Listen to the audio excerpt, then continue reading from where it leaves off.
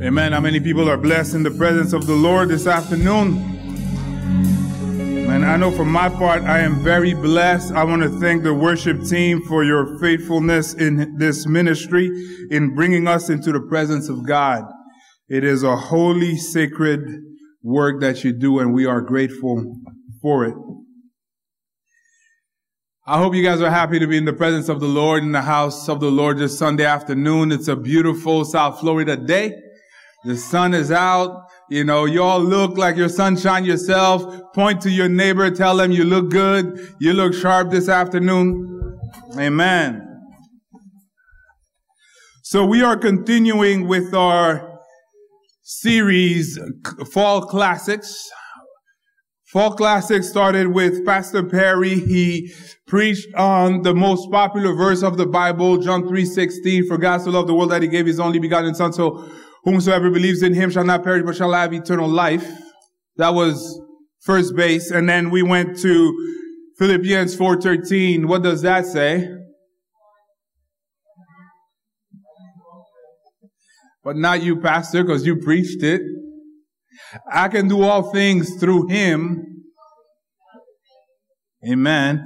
And then last week we went and said, you know, sometimes things can be hard. You can go through from a place of peace to a place of chaos, but trust in God, because God says, for I know the plans I have for you.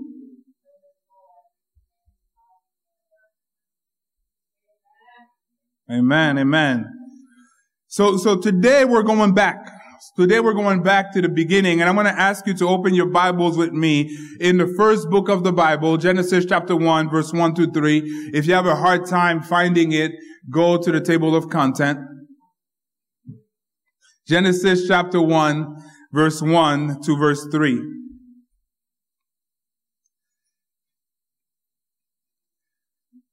In the beginning, God created the heavens and the earth. The earth was without form and void, and darkness was over the face of the deep. And the Spirit of God was hovering over the face of the waters. And God said, let there be light. And there was light. Father, open our eyes so that there might be light in our hearts today. In Jesus' name, amen. So when we read those words of Scripture, in the beginning God created the heavens and the earth, I feel like sometimes when we approach Scripture, because we approach it from our place of understanding, we don't understand the magnitude of the words that we are reading.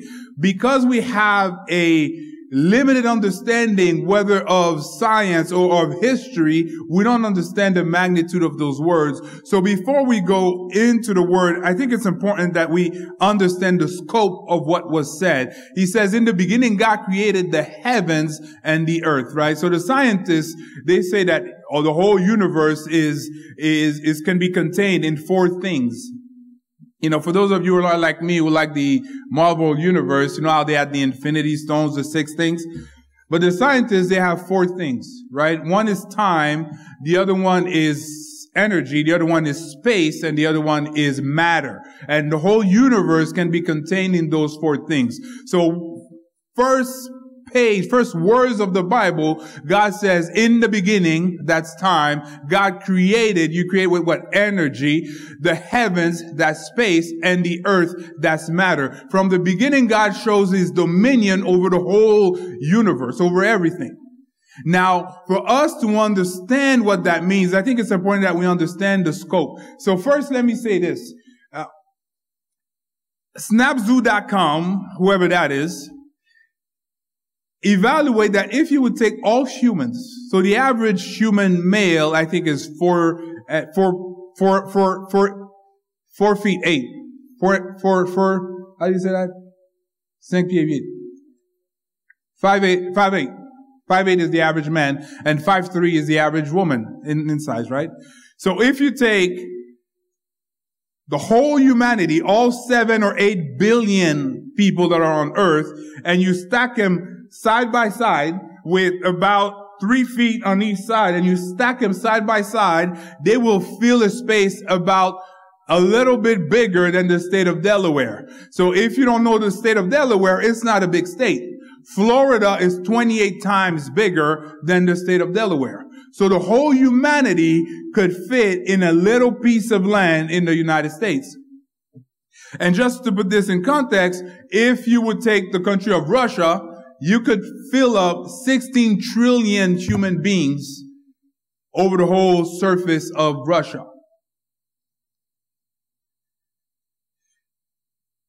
And so the earth is 3.5 million times bigger than the average human. So you look outside, you look at the earth's beautiful, big, nice mountains. The earth is 3.5 million times bigger than the average human. And then you have the solar system. The solar system is 36 billion times bigger than the earth. And the solar system, so it's all the planets going around our sun, and our sun is just one star amongst the stars in our galaxy. As a matter of fact, the Milky Way has 200 billion stars. Now let that sink in. The galaxy that we're in has 200 billion stars. So if that was money, the earth would be $3 million, and then solar system is 36 billion times 3 million, and then the Milky Way is 200 billion stars. And then you have what they call the local group of galaxies, which I didn't put because of space. But then you jump with the local group of galaxies, then you have a super cluster of galaxies, and that super cluster of galaxies is 11 times bigger than the local group. And then you go from the super cluster to the super cluster complex. That's the next slide. So you have the super cluster complex, which is 12 times the super cluster, which is 11 times more than the local group. And then after that, you have what they call the observable universe. The observable universe is 10 times the supercluster. And the image that you see up there is kind of a map of the observable universe. So it's not the full universe. It's the universe that we can observe from Earth. And the map that you see, they were able to do it because they detected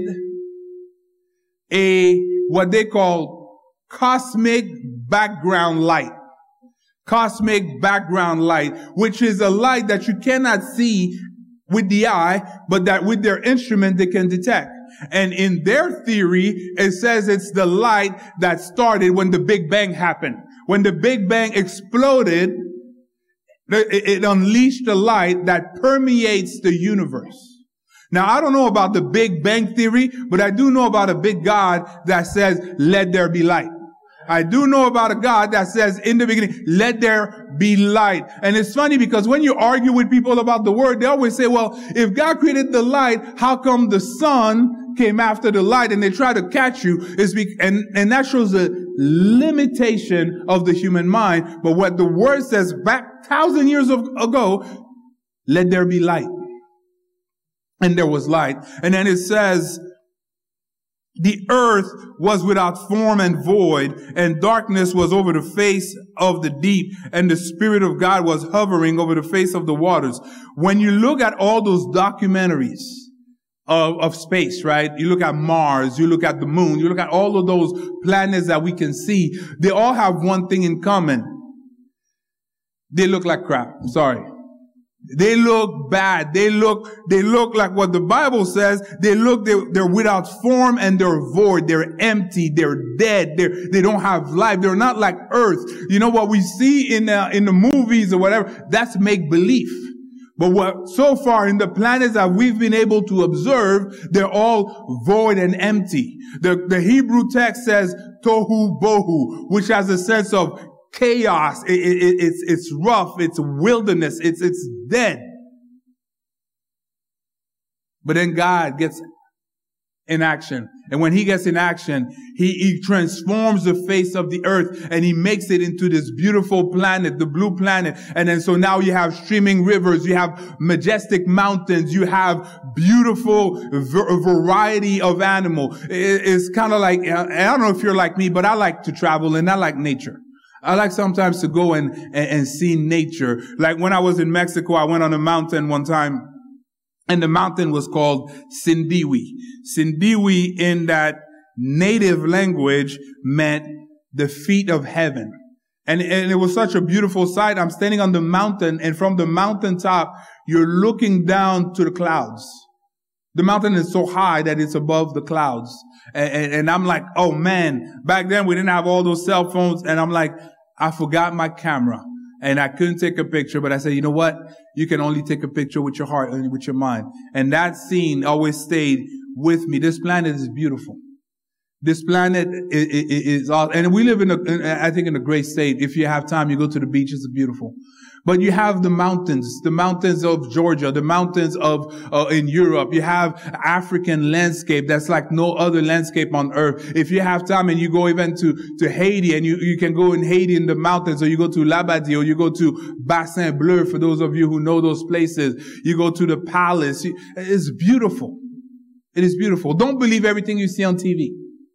Haiti is a beautiful place. Africa is a beautiful place. You have beautiful places all over this world. And they were created by God. And here's what Hebrews says. Hebrews chapter 1, verse 1-4 says, long ago, at many times, in many ways, God spoke to our fathers by the prophets. But these last days, he has spoken to us by his Son, whom he appointed to the heir of all things, through whom he created the worlds. He is the radiance of the glory of God and the exact imprint of his nature, and he upholds the universe by the word of his power. After making purification for the sins, he sat down at the right hand of the Majesty on high. All the beauty that you see in the world, all the majesticness of the universe, the earth, the solar system, the galaxy, the cluster, the supercluster complex, and the whole observable universe, he says, is held together by the power of his word.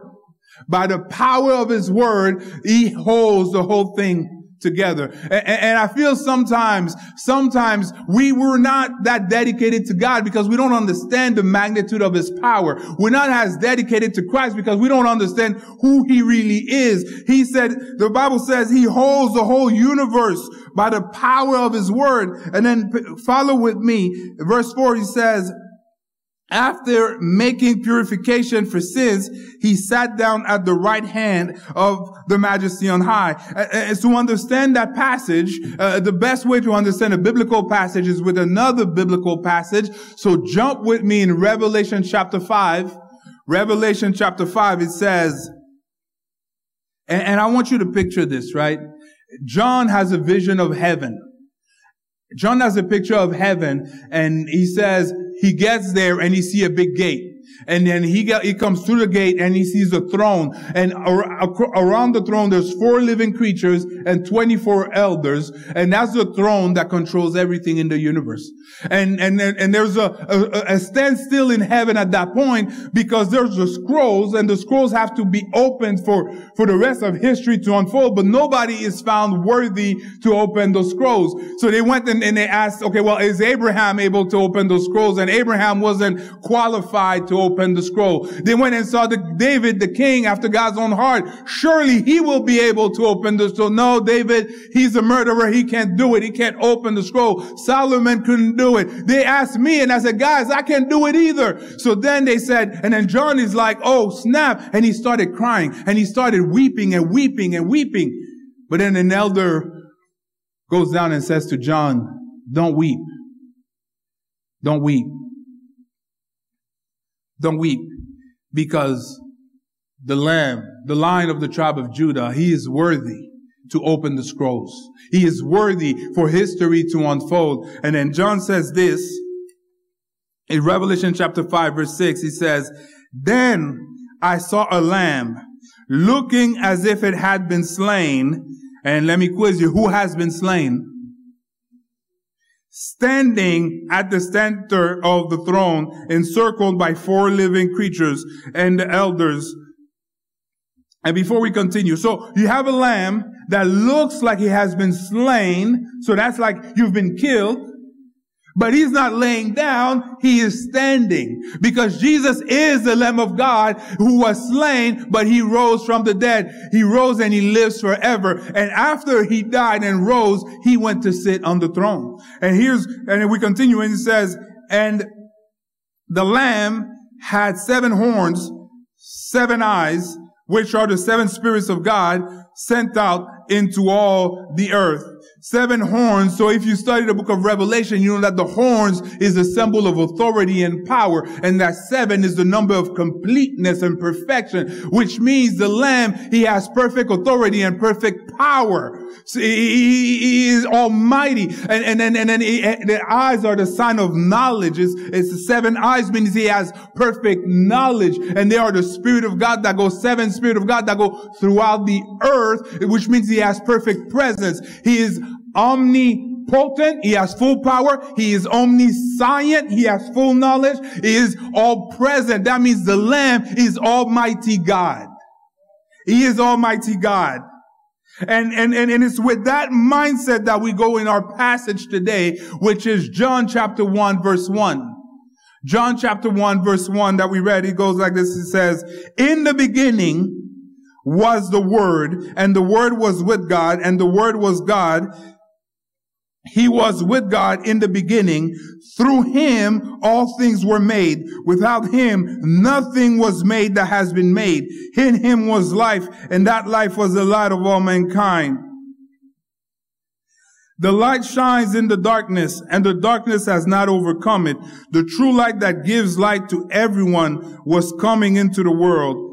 He was the world. He was in the world, and through the world, and though the world was made through him, the world did not recognize him. He came to that which was his own, but his own did not receive him. Yet to all who did receive him, amen.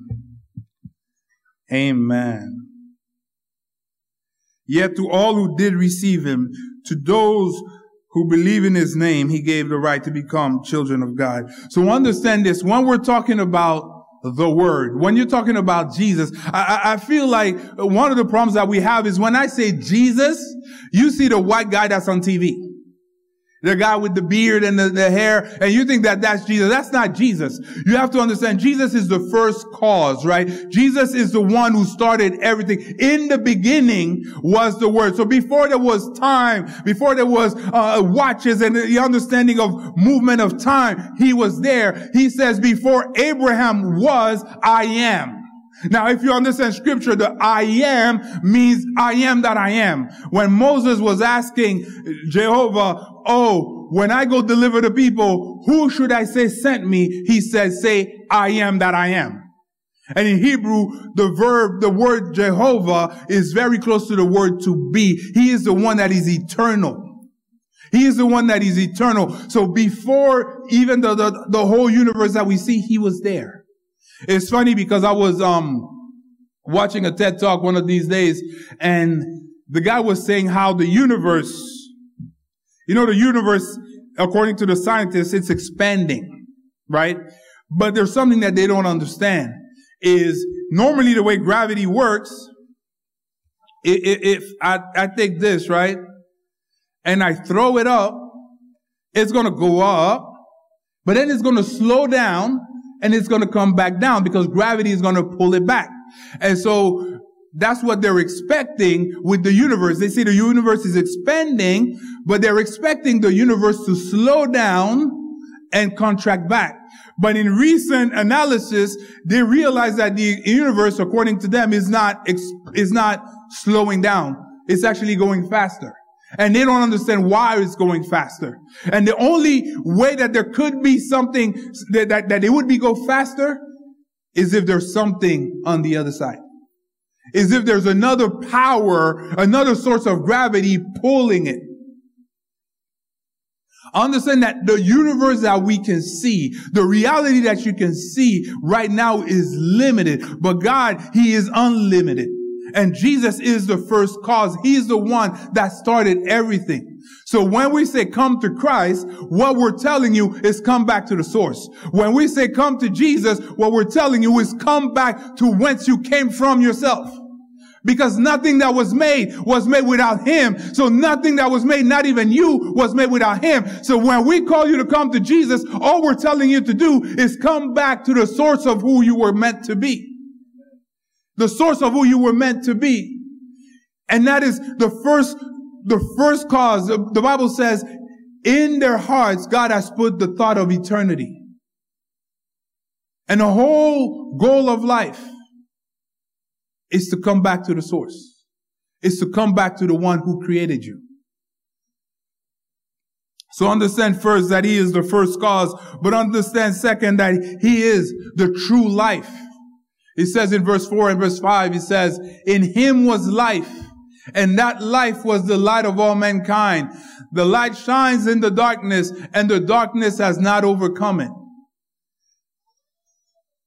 In him was life, and that life was the light of men.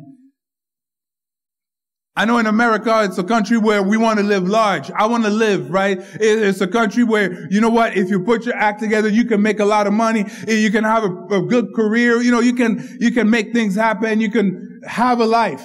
Right? Have a big house, have a big car, have all of that. But understand this, that the true life is Jesus Christ. The true life is Christ. It's not only that he has life to give, he is life. He is life. And so without him, you are not living, you're only existing.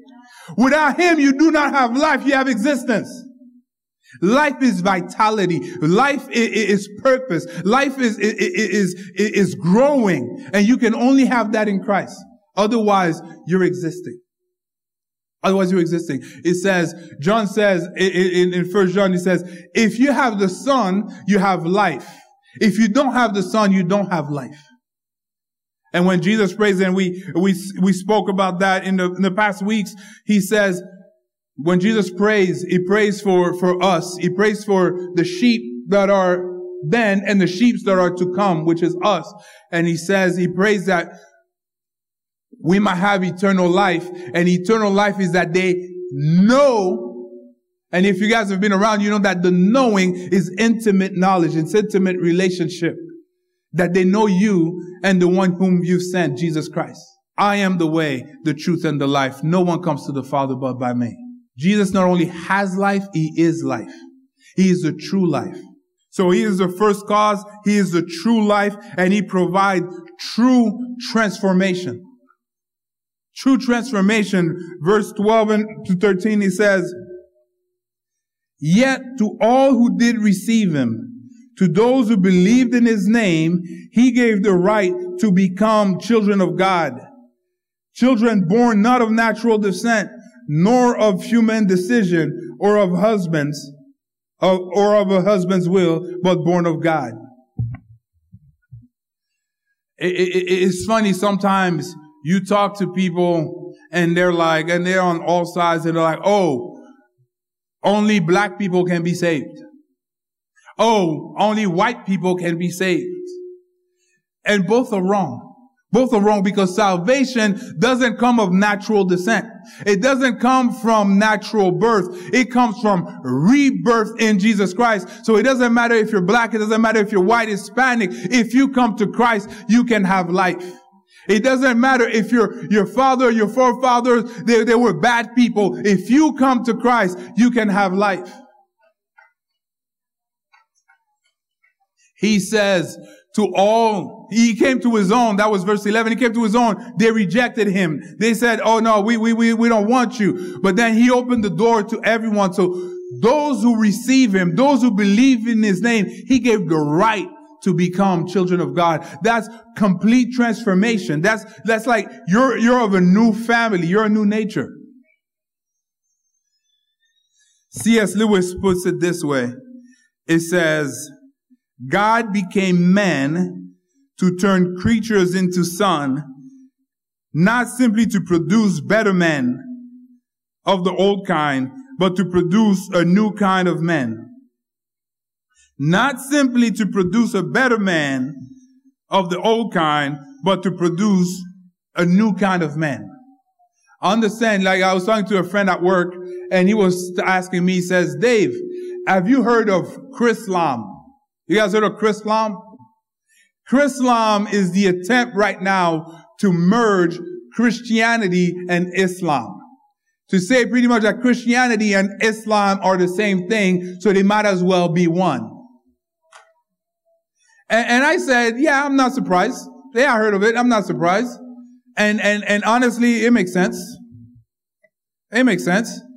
If your Christianity is a religion, it might as well be gobbled up with any other religion. But Jesus did not come to preach a religion. He came to show you a path for a relationship with the Father. He came to transform you. He didn't come to just make you a good citizen. He came to make you a totally different man. He came to make you born again. He didn't come for you to be, so the Muslims are living a life and they're being good citizens. Christians, they're living a life, they could be good citizens. There's people born in America in a Christian context that are Christian. That doesn't mean they're saved.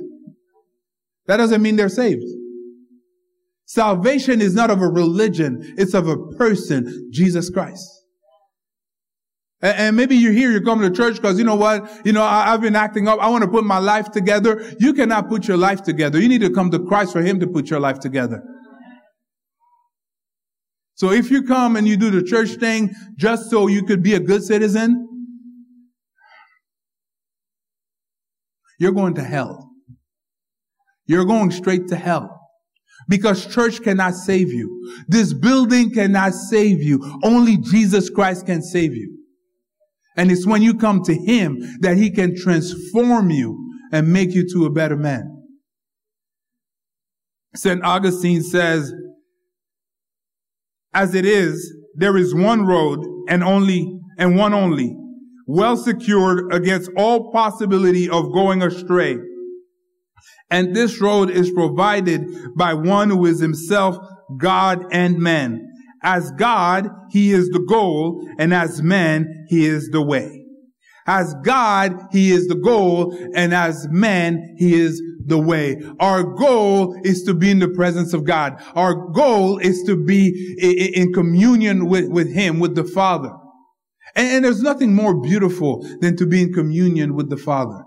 I was sleeping the other day, and first thing, my daughter, the last one, Bella, if you have children, enjoy when they're young and loving. And she wakes up and she gives me a kiss on the cheek. First thing, that light up my heart. That's what the Father wants. That's what the Father wants. It's not that she's going to work, she can't give me nothing in terms of financial gain. But when you love someone, their very presence brings you joy. Jesus loves you. Our first verse was what? For God so loved the world. God loves you so that your very presence brings joy to His heart. And so our goal is to go to Him, and we go to Him through Jesus Christ.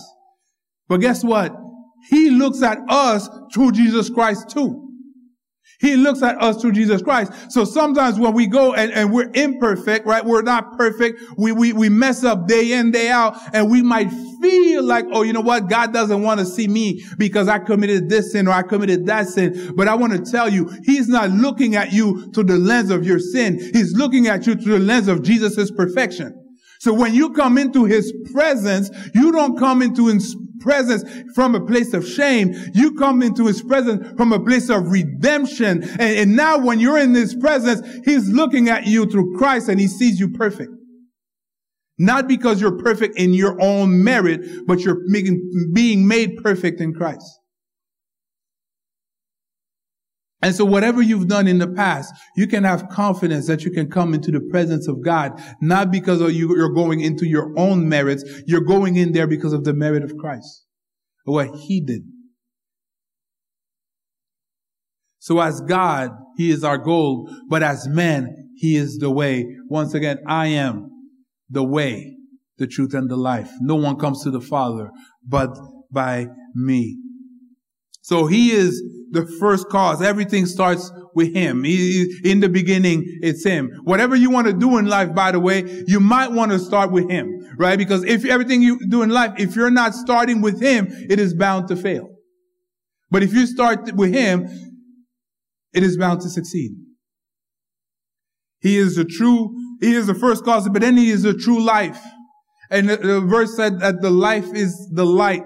And kind of like in the beginning when he took the tohu bohu and the chaos of the earth and he put it into this beautiful planet. I want to tell you this afternoon, he can take the darkness that's in your life. He can take the chaos that's in your life. When you come to him and when you grow in him, it's a process. When you grow in him, he takes that chaos and he makes it into something beautiful because he is the true life.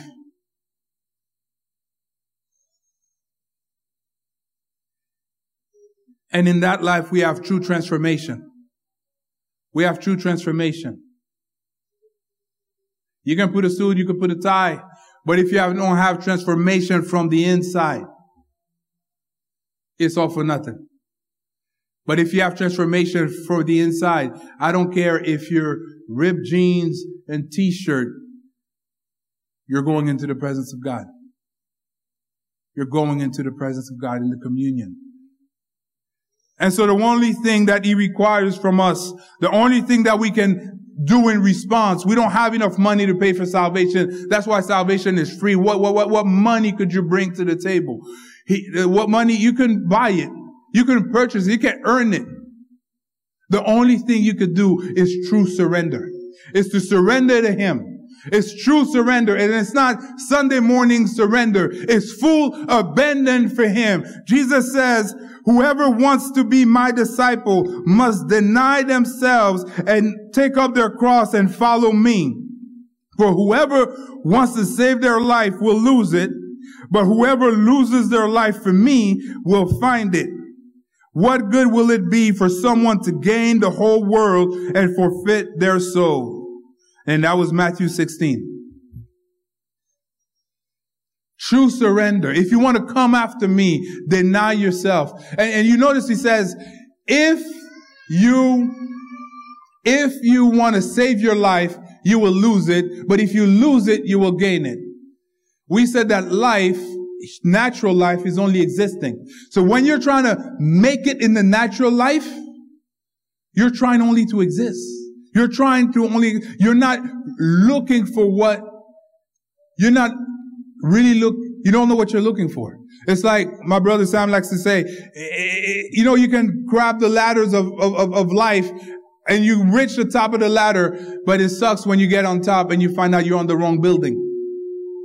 When you climb the ladder of life and then you find that you're on top, but you're in the wrong building. This afternoon, I want to invite you to climb the right ladder and to go where life really is. So you've been looking all in the wrong places. You've been looking in alcohol. It's not going to work. You've been looking into other drugs and abuse or whatever. It's not going to work. The only place where you can find satisfaction is when you surrender totally to him. When you surrender to him.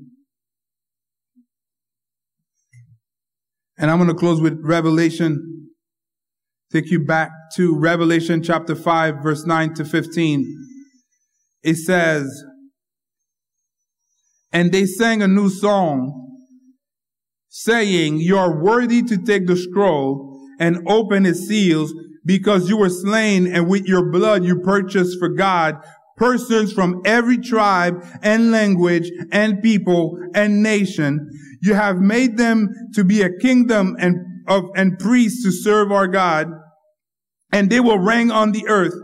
Then I looked and heard the voice of many angels, numbering thousands upon thousands and tens of thousands times 10,000. They circled the throne and the living creatures and the elders.